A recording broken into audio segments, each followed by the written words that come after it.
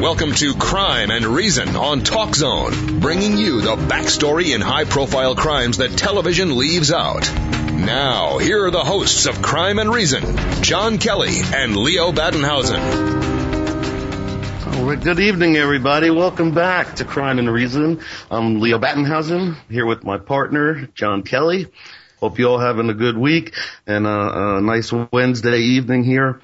And got an exciting show for you planned. I wanted to start the show. I got an email from an Emmy in Fort Lauderdale, Florida.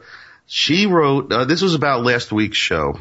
Gentlemen, thank you for a horrifying and angering discussion about the Vanderbilt University rape case last week. It disgusted me. What makes these monsters do such horrible things? I don't understand. And that's from Emmy in Fort Lauderdale. And thanks for that, Emmy.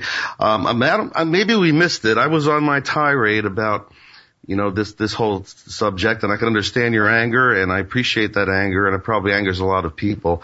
But I wanted to talk real quickly before we get into the new topics and the new cases. About this type of generation we're living with now. They're called the millennials or the me generation. And these rapists and abusers certainly fit into that category. It's hard to classify them as certainly they're narcissistic and sociopathic. However, unlike the rest of us that are 35 years or older, this is really the first generation of Americans that have grown up without the knowledge base those of us 35 and older have grown up with. In other words, they've grown up in the video world, very computerized, very easy to do schoolwork, very different type of communication, if you even want to call it that. These people don't really even talk to each other. They're more back and forth through, text messaging and this sort of thing. And when when we don't socialize with other people like we're meant to be and meant to do as children, that's not normal. We don't develop the same way as we're supposed to be doing, which means real human contact. So this is the generation we're seeing, with the first full generation, with that lack of, let me say, a moral compass, so to speak. Something that guides us, and which is what we learn from experiencing in situations with other kids, with peers. Now, this is becoming now the new peer activity, I guess, but the horrendous and evil behind it is something else altogether. So, there was another question about why would this man do this to his girlfriend? I don't believe they were boyfriend, girlfriend. My understanding was this was their first date. Not that makes it any less horrendous, but to clarify what makes these people do this, Emmy and everybody else listening, we don't know. And this is the scary part. And I talk about this in my new book, Social Side, How America is Loving Itself to Death. We are breeding a nation of narcissistic, uncommunicative, antisocial people. So what evil lurks behind this must somehow be connected. The common denominator I found is that, since 1978, technology has taken over human connection. So we're seeing, we hear these horrible crime stories all the time. The rapes and what people do to their babies and what they do to each other. So, we're really looking at an epidemic of evil in this country. And I wish I could answer specifically what's making this happen, but I wish I could too, yeah. Well, that's the question. That's why we're here. And, psychology can't name these people because, they want to kick out the diagnosis of narcissistic personality disorder from their records. And that was in 2013. They wanted to eliminate it because the diagnosis of narcissism or self-loving, self-absorbed, soulless, remorseless people has become too common. Now get that, too common to be called a regular personality or emotional disorder anymore. Speaking about that, Leo. About that. Shut me up, John. I'm telling you, when we look at these cases that I got murder on my mind and my mind on murder, I mean, you've got a guy here that fits right into this pattern. And I'd like you to focus on him. Psycho Sam. Tell me about him. Psycho Sam is a 20-year-old man. His real name is Sam McCroskey. Okay? Sam lived in California. What I know about his background is, he was teased as a child for his being overweight and being a redhead. I don't know why that's funny or anyway, but he was harassed as a kid. He lived a very, very isolated life, in a broken home. I think his mom left him, and he was raised by his father, who's a guitar player in a rock band, who introduced him to a lot of different types of music. And the kid spent most of his time, if he wasn't in school, online, playing video games, violent video games, and attaching himself to a band style called horrorcore. Okay, this is I don't know if that type of music is still around, but horrorcore. These guys in the band that were interviewed, this horrorcore band, described themselves as the rejects of the rejects. Whoa, the reject. Did this guy was rejected also, you're saying, by these other kids? They teased him and picked on him and bullied him and everything? All through school, John. Interesting. Go ahead. Yeah, interesting. Okay, so then we got the seeds planted. So he met this girl online who was also interested in horrorcore. This girl lived over in Farmville, Virginia, okay? And her name was Emma Nearbrock. Emma Nearbrock. And a young girl, she lived out in the sticks in Farmville, but she got hooked into this horrorcore music as well. And nothing wrong with that. I'm not blaming horrorcore for any of this, but that's how they met. They carried on what they call dating online for over a year. I don't know how that works, but of course they were in a new generation. Date online. Up with Psycho Sam. She was dating Psycho Sam. But that was his name. He was also like a wannabe rapper for a hardcore horrorcore. So he's trying to do that in his spare time. I think that failed as well. But anyway, he meets this girl. He's fine. They talk on the phone. They talk online. And the horrorcore band that they wanted to see was having this big concert in Michigan. So it was a big way to, like, all these fans were going to go there. It was a big, exciting deal.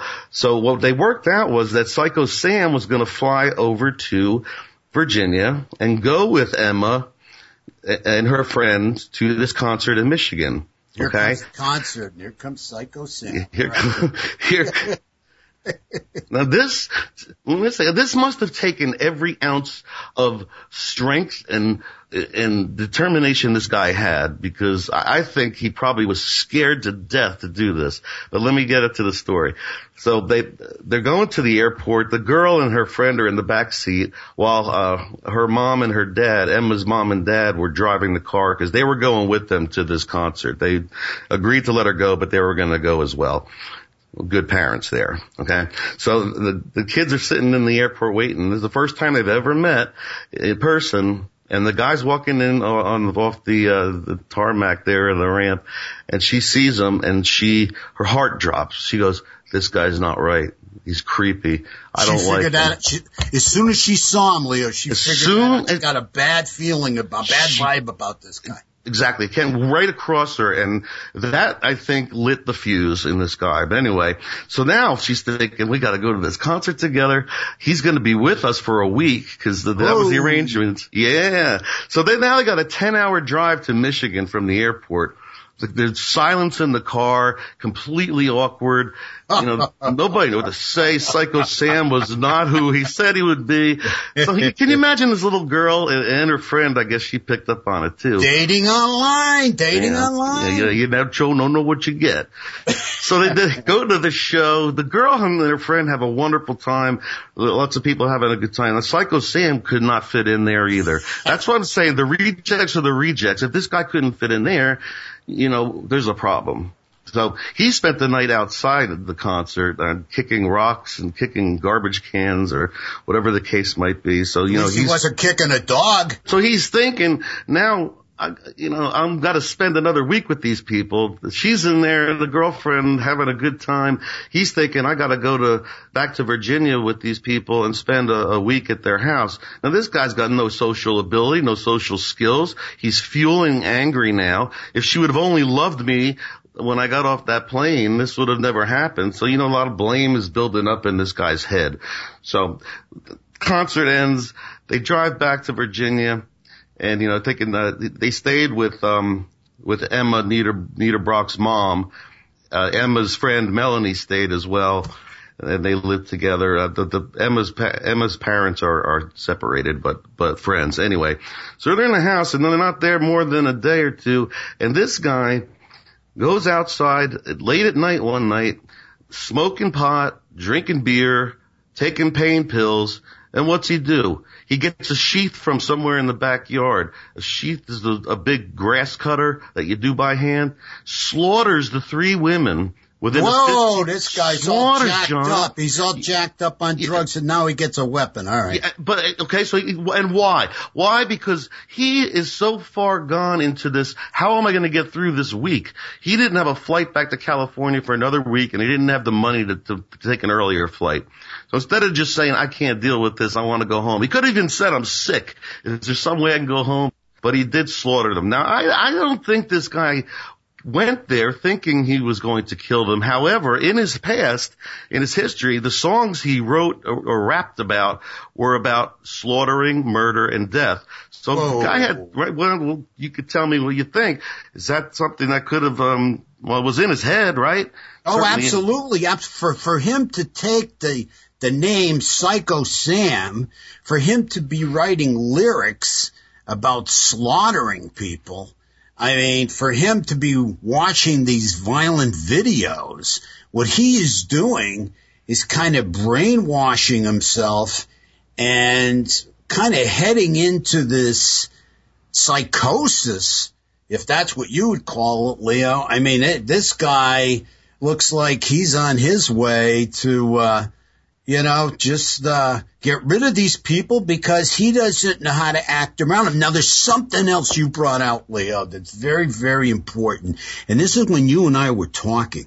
You were talking about him not only being rejected by these kids and teased and everything, but also wasn't he rejected by his mother at some point?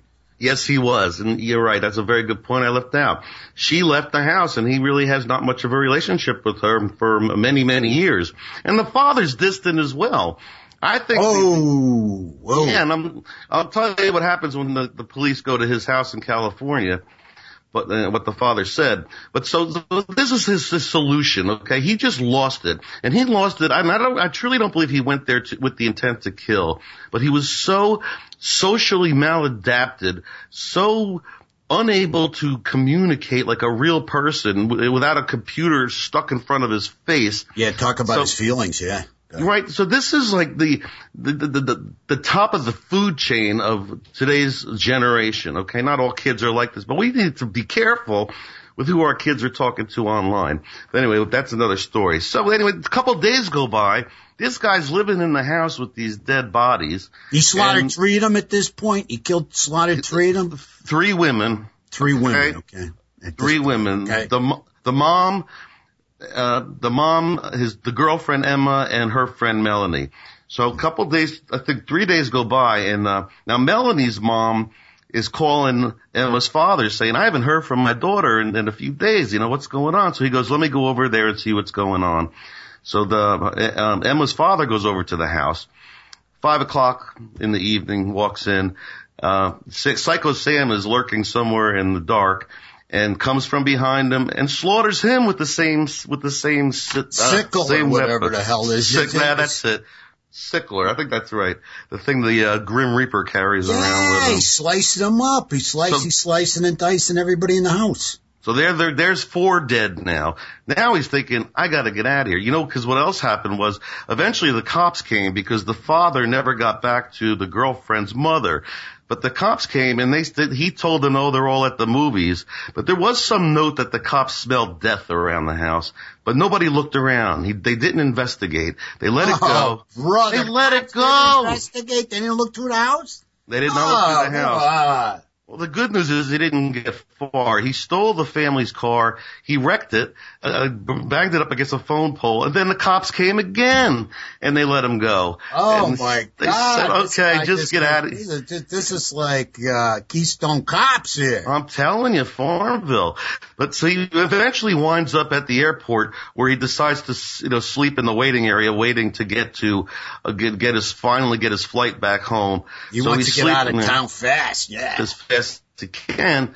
And the security guards, talk about, who's the law enforcement there. They find him. They smell death on the guy. And that's eventually when they put two and two together, because the bodies were found. And he admitted it. He did admit it. And when he was being taken into the police headquarters down there, and he was asked by a reporter, "Why'd you do it?" He goes, "Jesus told me to do it." Yeah. So here we got the 4 dead people for no good reason other than this guy couldn't talk.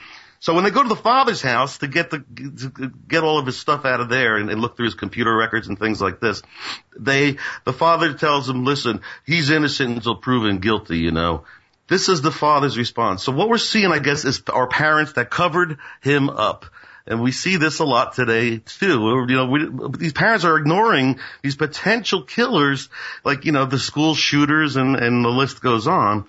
So they're not really, this father didn't know what this kid was up to or what his potential was. I don't know if there was any record or history of mental health being given to him. Probably not. We don't have any record. We don't have any record right now. We're talking about a mass murderer here, to me, that went into a psychotic break from rejection from the mother, rejection from the father, rejection from the kids at school. They knew there was something wrong with this guy. He was maladaptive. You nailed it. I mean, well, they had to, John. But the other thing was, the reports of this kid were he was a quiet kid, nice kid. That's always the type, though. He knew he was. The final rejection was when he walked off that plane and he picked up on it, and that fuse was lit.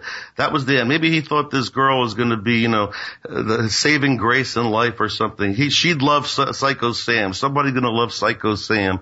And it didn't work out that way, and he didn't know what to do with that time together. He felt the rejection. He couldn't deal with the rejection. He knew that he didn't fit in with them, and he was going to be rejected again. So before they could reject them, he slaughters them.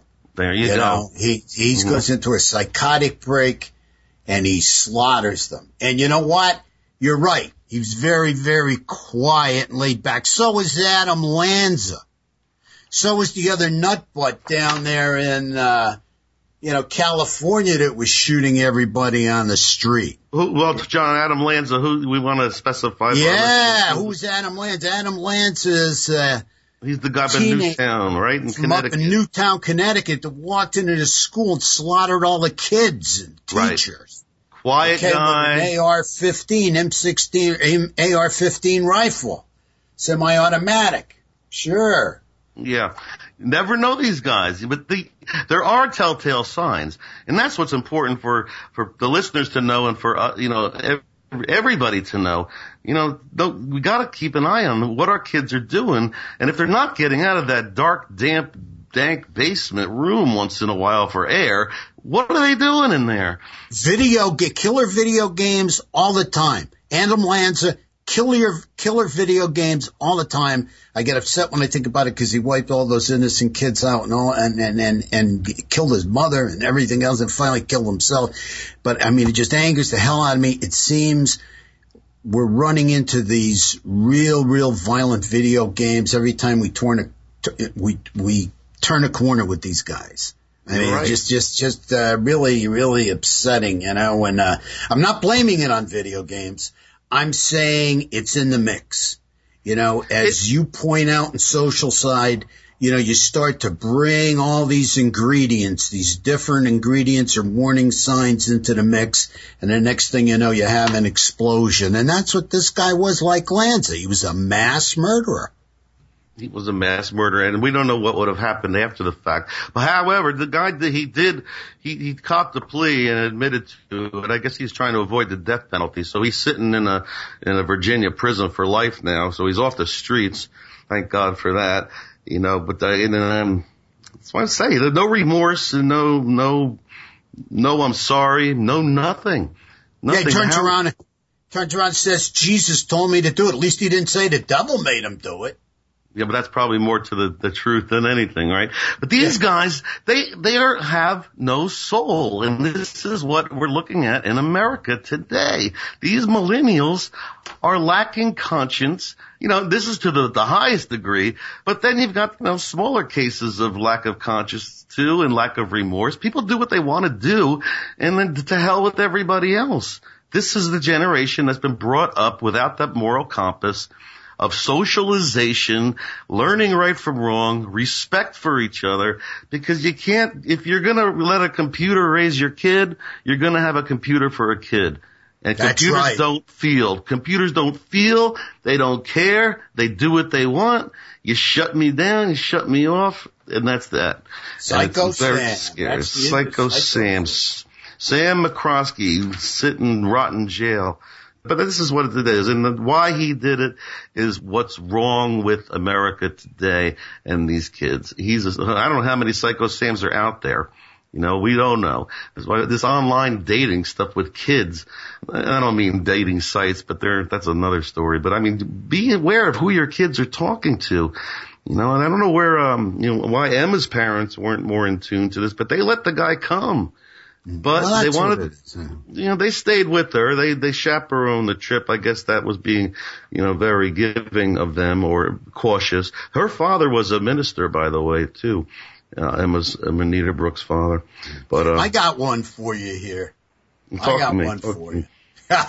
Talk to me. I got one here for you. This guy was known as the zombie killer on the internet and through his friends. He's known as the zombie killer. What's his name? Does he have a name? Brian Patrick Miller from Phoenix, Arizona. And I'm trying to find out, I'm going over these two murders. Again, he's a person of interest. Even though he called himself the zombie killer, he has not been convicted of murder yet, but he's a person of interest in two murders of two beautiful young girls. And I'm trying to figure out if this guy's a sexual sadist or a power control murderer. Now, a sexual sadist, so the audience knows, is somebody who derives a lot of pleasure from another person's pain and suffering and eventual murder. A power control killer is a killer, and these are both terms for serial killers. A power control serial killer is a serial killer that just wants to have complete power and control over his victim.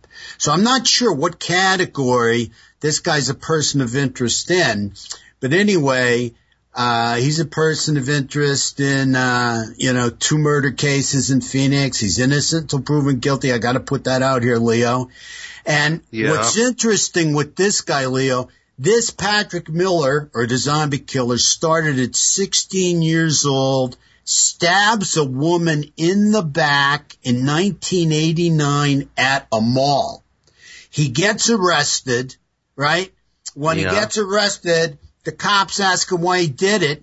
He said he just wanted to see what it felt like to stab somebody. Now, as soon as I hear that, that brings me back to Gary Ridgway, the Green River Killer, who I was extremely honored in being in the Green River Killer investigation and working with the King County Task Force on the Green River serial killer out in Washington. Because finally Ridgway was discovered. We didn't know who he was when we were first investigating the case, but through DNA, he was grabbed. Gary Ridgway was very similar. At the age of 16, wait here it is, at the age of 16. Now keep in mind, this guy Miller stabbed the woman in the back at 16 to see what it felt like. Gary Ridgway turns around and he says that he stabbed a 6-year-old boy to see what it felt like to kill someone.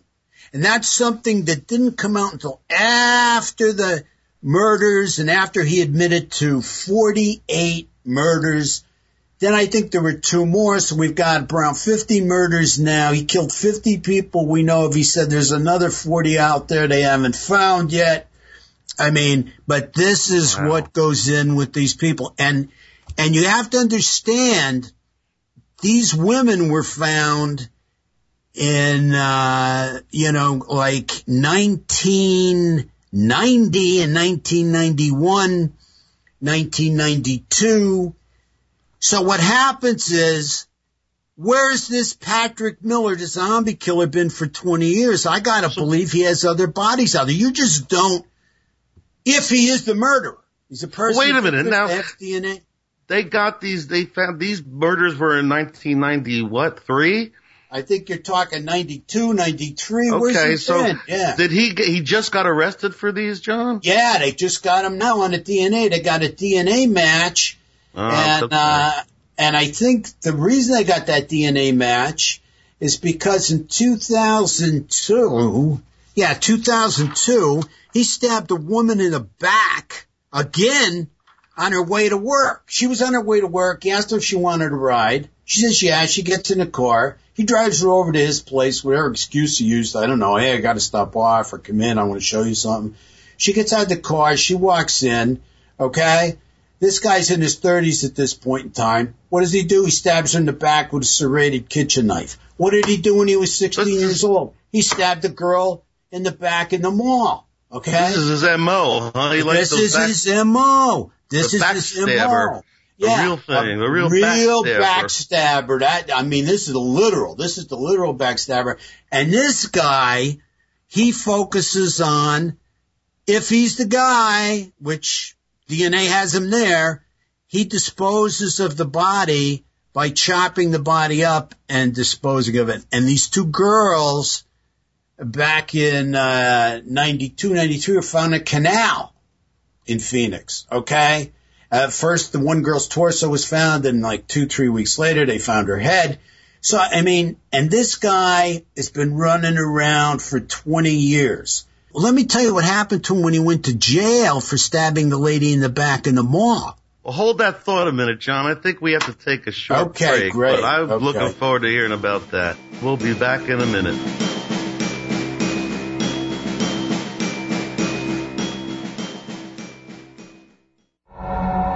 Welcome back to Crime and Reason on TalkZone.com. Here are your hosts, John Kelly and Leo Battenhausen.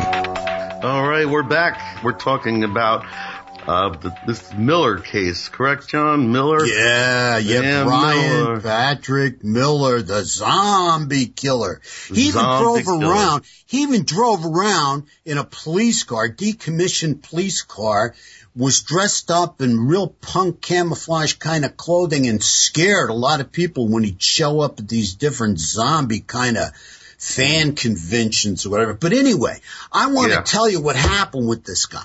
When he was 16, he stabbed that woman in the back with a serrated knife. He went off to juvie. So he was in juvenile detention at 16, okay? They charged him with second-degree murder. And guess what? He's only juvenile, so he turns 18. So even though he's charged with second-degree murder, he gets out at 18 years old. He only spends like a year and a half, 2 years, right? He's 18, he gets out, and all those charges are dropped because it was his juvenile record. Now when was that now? When was that? That was probably in what year?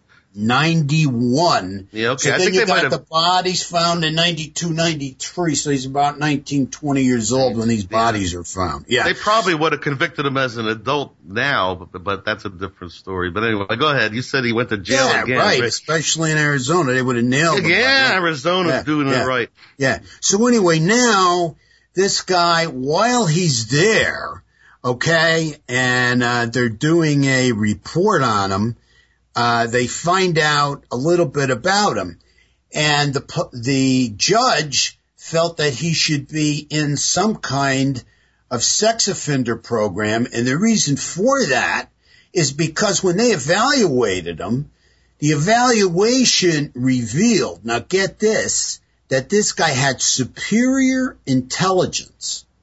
It is also revealed in the report, the evaluation, that he managed his feelings through fantasy for escapism. Now, I got to tell you, in every serial killer that I've ever profiled, we have the fantasies, and we have them escaping into the fantasies. What does that mean? What does it mean escaping into the fantasy? In other words, they cannot deal with their reality.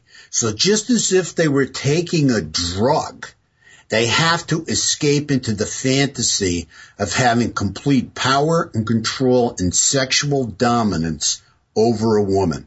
So is this what they're doing when they're killing or when they're not killing or both? Oh, man, they're all the time. The fantasies are going on all the time, day in, day out, every waking hour. Okay. That's why these guys really never amount to very much in their careers or professionally, because they're always in these fantasies. It's just like being addicted to heroin or something. They can't give it up. And eventually the fantasy gets to a point where they need to take action. Then they go on the stalk. And that is very stimulating to them. And what they're doing is they're making their fantasies come real. They're bringing them into real life. And that's what this guy had. At this early age, this was identified between 16 and 18 years old inside the juvenile prison they have up there, juvenile detention center. And the judge, going back to the evaluator again, they said that Mr. Miller is emotionally immature and is filled with destructive impulses. Now, the judge hears about this, and the judge says, hey, look, I want this guy, and I'm strongly encouraging and suggesting that he be put into a juvenile sex offender program so that I could keep a better eye on him. But he never was. And the other thing. Wait a minute, we got this guy with with superior intelligence, but no emotional maturity. Exactly. Interesting. How does that work? Isn't that unbelievable? Unbelievable. This is a freak of nature, this guy. He was. And then they brought out that he had extreme sexuality issues that created this internalized volcanic rage. Now, what happened with this guy is, then he went on his way and he moved to Washington. But I got something I just want to bring up. There's another guy by the name of Edmund Kemper. I don't know if you've ever heard of Edmund Kemper. I've heard the name. What did he do? I do know the name. Edmund Kemper is a serial killer from the 70s, the early 70s, in San Jose, California. He was known as the co-ed killer. And Edmund Kemper operated at the same MO as this guy. He had a very, very high IQ, and he was a slicer and dicer, just like this guy. He loved to stab women. And I really believe that knife to these kinds of guys becomes a phalanx symbol. Okay, they are so sexually inadequate that this knife is their penis. They're using the knife as their penis to enter someone's body, a female's body. That's what you're saying is a phalanx symbol? That's what that means? Phalanx symbol, yes. Yes, I'm not pronouncing it right. But I'm telling you this, then Edmund Kemper is doing life in a California prison. Edmund Kemper also started off at 15 years old. This guy started off at 16. Edmund started off at 15. He killed his grandmother and his grandfather. He was sent to live with them. Yeah. What did they do with him then? They put him in jail until he turned 18. He got out of juvie at 18, or they put him in an institution. 18 years old, he walks. He becomes this co-ed serial killer, slicing and dicing, killed 6 women that they know of. His final victim was his mother. He kills her, very similar kind of criticizing, demeaning mother who abandoned him, very similar to this Miller guy, the zombie killer, very similar mothers. And in the end, Kemper cuts her head off and is sitting there with her head when the cops come. He actually calls the cops. He actually calls the cops on himself because he knows he's out of his mind. He knows he's gone. He knows. Really? Yeah. Oh yeah. Edmund Kemper turned himself in, and he was sitting there with his mother's head when they. Is he that really tall guy? Tall. That guy's like 6'11". Yeah, you got him. That's I know this case. Yeah, him. You know, I remember that guy. And again, here we have rejection. Yes. You know, he was rejected. Okay. And then this other guy you're talking about that fits your book like a glove, you know, rejection. Only this guy isolated himself and alienated himself from, the vast majority of people. I guess he just, as far as we know. Yeah, and lived with his computer and had no social interaction with anyone except on the internet, which, you know, we can call it social interaction, but how social is it, to be honest with you? So. They're not social at all. And this is the thing, this rejection thing, you know, is that, I guess that's present in a lot of these criminal minds, but I don't think that applies to today's kids, or maybe it does. That rejection because they're not being adorned. So we're talking narcissistic with even with these older serial killing cases. They want to be adored, you know, so that they can't be and everybody rejects them, they feel like they got to go slice and dice and cut heads off. Well, that's the extreme narcissism you talk about. It was alive and well many years ago. Before you wrote social right, See, this is what you're talking about. This extreme pathological narcissism where criticism is not considered constructive criticism. Okay? It's considered something that's demeaning. It's considered rejection. And as we know, rejection is another form of abandonment. So, do. You know, you look at both of these guys and both of them, after being rejected, it's triggering these abandonment issues that they're probably not even aware of, that is triggering this volcanic rage to slice and dice and stab, you know, some little girl. You know, it sounds like it sounds like you're going down a road of blame here, John. I don't know if I'd agree with that. Is that what you're saying? So they're rejected. This is why they do what they do. And what do we do with that? I don't buy that. Well, there's a lot of people that get rejected every day, and they live a life of rejection. They don't become these monsters. And absolutely. True? Absolutely. All right. We agree on that? Yeah, absolutely. We agree on that. The vast majority of people that get rejected, it happens all day in and all day out, they don't become serial killers. However, some serial killers cannot handle the rejection. You know, not everybody that gets abused becomes a serial killer. But pretty much, Leo, every serial killer, when you look into the mix, there's been abuse. Yeah, we can talk about the bad seed, the warrior gene. We can talk about, you know, the environment they grew up in. And we can talk about being teased as a kid growing up, you know. But what happens is you have this mix. You have this mixture that takes place. And I'll call it the toxic, murderous mixture that takes place with certain people who are susceptible, genetically susceptible, to become extremely violent. And these are a couple of these people. I mean, they're not every day, but you know what, Leo? They're out there, and I think we're going to see more of them because we are seeing less and less of people and kids and younger people with a conscience, and as you call it, a soul. And you write that up very well in your book, and I think that's that's very, very important. Leo, this guy, you know, zombie killer guy. The cops are going through his house right now, and they're calling it a hoarding site. Would you like to tell the audience about hoarding? What the heck is a hoarding site? His house, they said, full of thousands of items that they've got to go through. Well, you know, hoarding, a lot of people are very interested in this subject. There's that television show Hoarding. People are fascinated by this. It's a very complex disorder, you know, and people think it's associated with, certain core vulnerabilities or, depression, anxiety, or something, OCD or ADHD.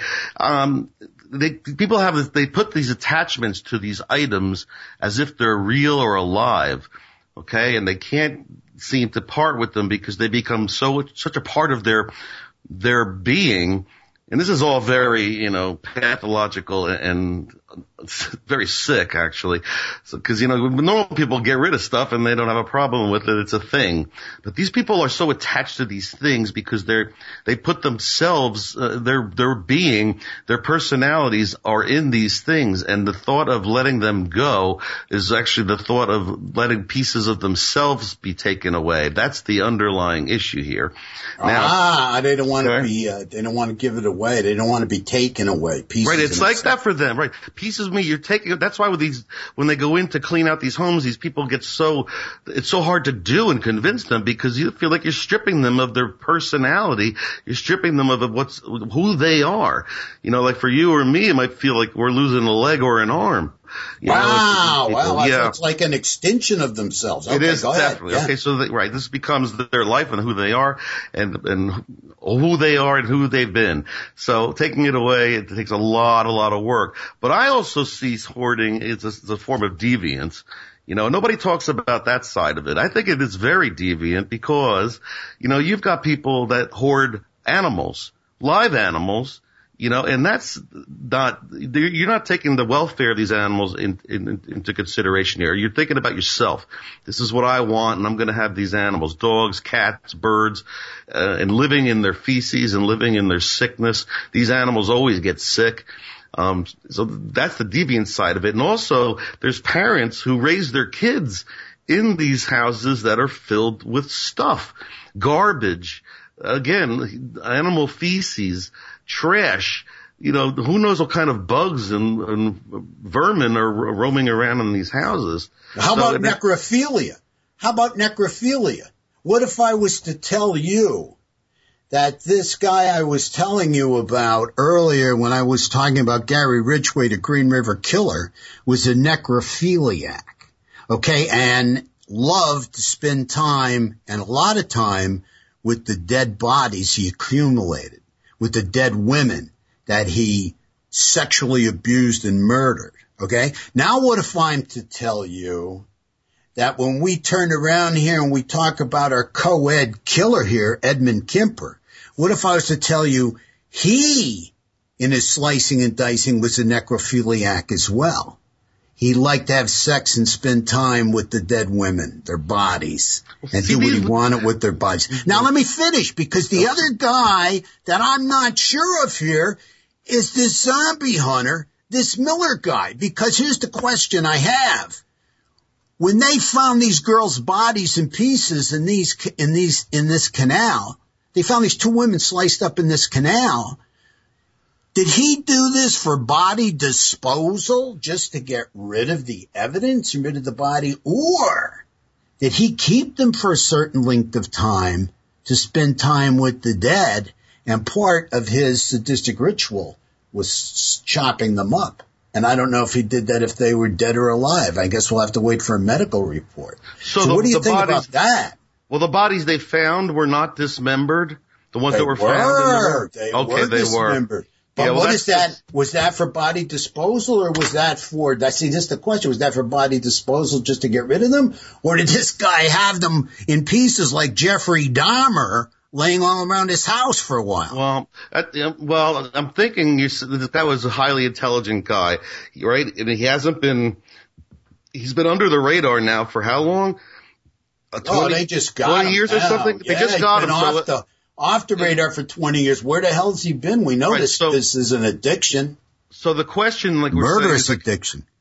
What we're saying then is that this guy, we don't know how many bodies he might have left behind. Exactly. So did he, he must be using that intelligence to somehow, get what he needs from these women, dead or alive, and then is very good at maybe cutting them to pieces to dispose of them all over the place in order to not get caught. That's my guess. Yeah, you're exactly correct, Leo, because it's one thing or it's the other. And if he was that good that early on, how much better did he get over 20 years? I need to know where this guy's been for the last 20 years. What I need to know. And the cops need to know that too, because you just don't flip a switch like this and then turn it off. Again, he's innocent until proven guilty, but they got his DNA right on the bodies. So, right, and there, when there's smoke, there's fire. We all know that. Right. And, certainly there's missing people and women, I'm sure, all over his area of the world there. Who knows where he's been? He could have been running around the country doing whatever he does. We don't know. But that's a scary guy, scary, sick guy, as they all are. But these necrophiliacs, in my opinion, these are the women that don't reject them because they're dead. They can't reject, Exactly. They're such cowards. Such cowards and such narcissists and sociopaths. They want a woman, a dead body to have sex with so they can't be rejected again. Like we talked about. Exactly. It goes back to that. And they can have complete power and control. They can position that body any way they want to. They can do whatever they want to that poor person's body for their satisfaction. And they even keep these bodies around in states of decomposition, don't they? Absolutely. They couldn't believe. How sick is this? Oh, man, I'm telling you, it's really sick. I mean, they could not believe when Gary Ridgway took them to their dump sites and he showed them and told them what he had done. And this is, like I said, at the time, 48 women. Now it's up to 50 or over, and they're still counting. He says there's more out there. And my partner, who I worked on the case with, says there's probably another 40 out there that they haven't found yet. But he would have sex with their rotting bodies for his own sadistic pleasure. And it was on a nightly basis. He had them all over the place in the woods. You just can't even fathom this stuff. Now here, I'm a psychotherapist, right? I'm supposed to be one of those people that say, well, this guy's got issues, something happened in his past, he's got real problems. They'll put them on the stand. Issues. They get these paid, expert witnesses to come in and say how sick and troubled he was as a child. And I'm sorry, that's not the type of psychotherapist I am. These guys they're not sick. They're evil. They're not animals. Animals have more sense and love in them and conscience than they do. These are evil people who can, sit around with dead bodies and we're supposed to find a reason to excuse this behavior because as a kid they were rejected by Sally across the street. I don't buy it. This is beyond psychotherapy. You can't help these guys either. There's no treatment for this. Treatment is jail or the electric chair. Am I right? Or there's no treatment. It'll never change. Exactly right, Leo. When we go out to hunt these guys, it's either going to be a cage for life or they're going to end up on the gurney. It's one or the other. When we go after them, make no doubt about it, if they get caught, it's going to be life imprisonment in a cage for the rest of their lives, or they're going to be on a gurney. I mean, there's no coming back from this. This isn't like somebody that relapses from a drug addiction or gambling addiction. If you relapse from this addiction, that means you kill somebody. And that's it. And so, when we talk about crime and reason, we know what the crimes are and what the reason are in these cases is evil. It's evil, and these guys have no soul. They don't care. They don't, I was watching one guy at an interview the other night, I'll talk about him, Tommy Lee Seals. Tommy Lynn Seals. Yeah. There you go. Thank you. This guy's telling the interviewer, I do it because I have to do it. It's a drug. It's a high. And he was asked, do you have anything to say to the people you've killed? Guy, they don't want to hear what I have to say. Those were his words. That's an evil being. Okay? There's no help for that. I've been in front of these guys. You're absolutely right. I've been up close and in front of these guys. I've looked into their eyes. I mean, it's like looking at a robot. I mean, they are soulless. Right, so you can see that. I've looked in their eyes. I looked into Henry Lee Lucas's eyes. I've looked into 13's eyes. I've spent so much time with them. And I have to tell you, it's as if you're dealing with a shell of a body. But that's what they are. There's nobody there. Really, there's no conscience. There's no care. There's no concern. There's no soul. And you hear that all the time. If you watch any crime television or the news, or you listen to the stories, that's what these cops and the victims say. I was looking at just a blank stare. There was nothing there behind those eyes. You hear it all the time. So these are not human beings we're dealing with. These are demonic monsters. So as the Mr. Social worker that I am, I'm sorry. I have to say, these guys are freaks of nature, and like you said, it's only going to get worse as we start losing even more and more connection with each other. People are going to not be able to have relationships because if they're narcissistic, they certainly can't have real relationships. So they're going to take what they want to do and then sleep with dead bodies. Yeah. And a long time ago, I'm also a forensic social worker, but I was called and I'm told that I am the anti-social worker, Leo. Well, I got to give you credit for that. I'm the anti-social worker. You tell it like it is, John. They're all, antisocial disorder. Every one of these guys has it, Oh, I get it. You get it now? That's an anti-social worker. That's what I've been told. Yeah, you gotta check out Leo's book, Social Side, if you want to get an idea of what's heading this way, because there's more kids that are getting treatment for mental illness than ever before. Is that correct, Leo? That is correct. And there's more emotional and social disorders being diagnosed to our little kids today than ever before. What's going on with that? Well, that's another topic for another day. But yes, the psychiatrist's office are being filled with little kids with all of these social and emotional disorders. Something is going wrong here. And, if you want to, my book, I want to make a plug real quick if I can.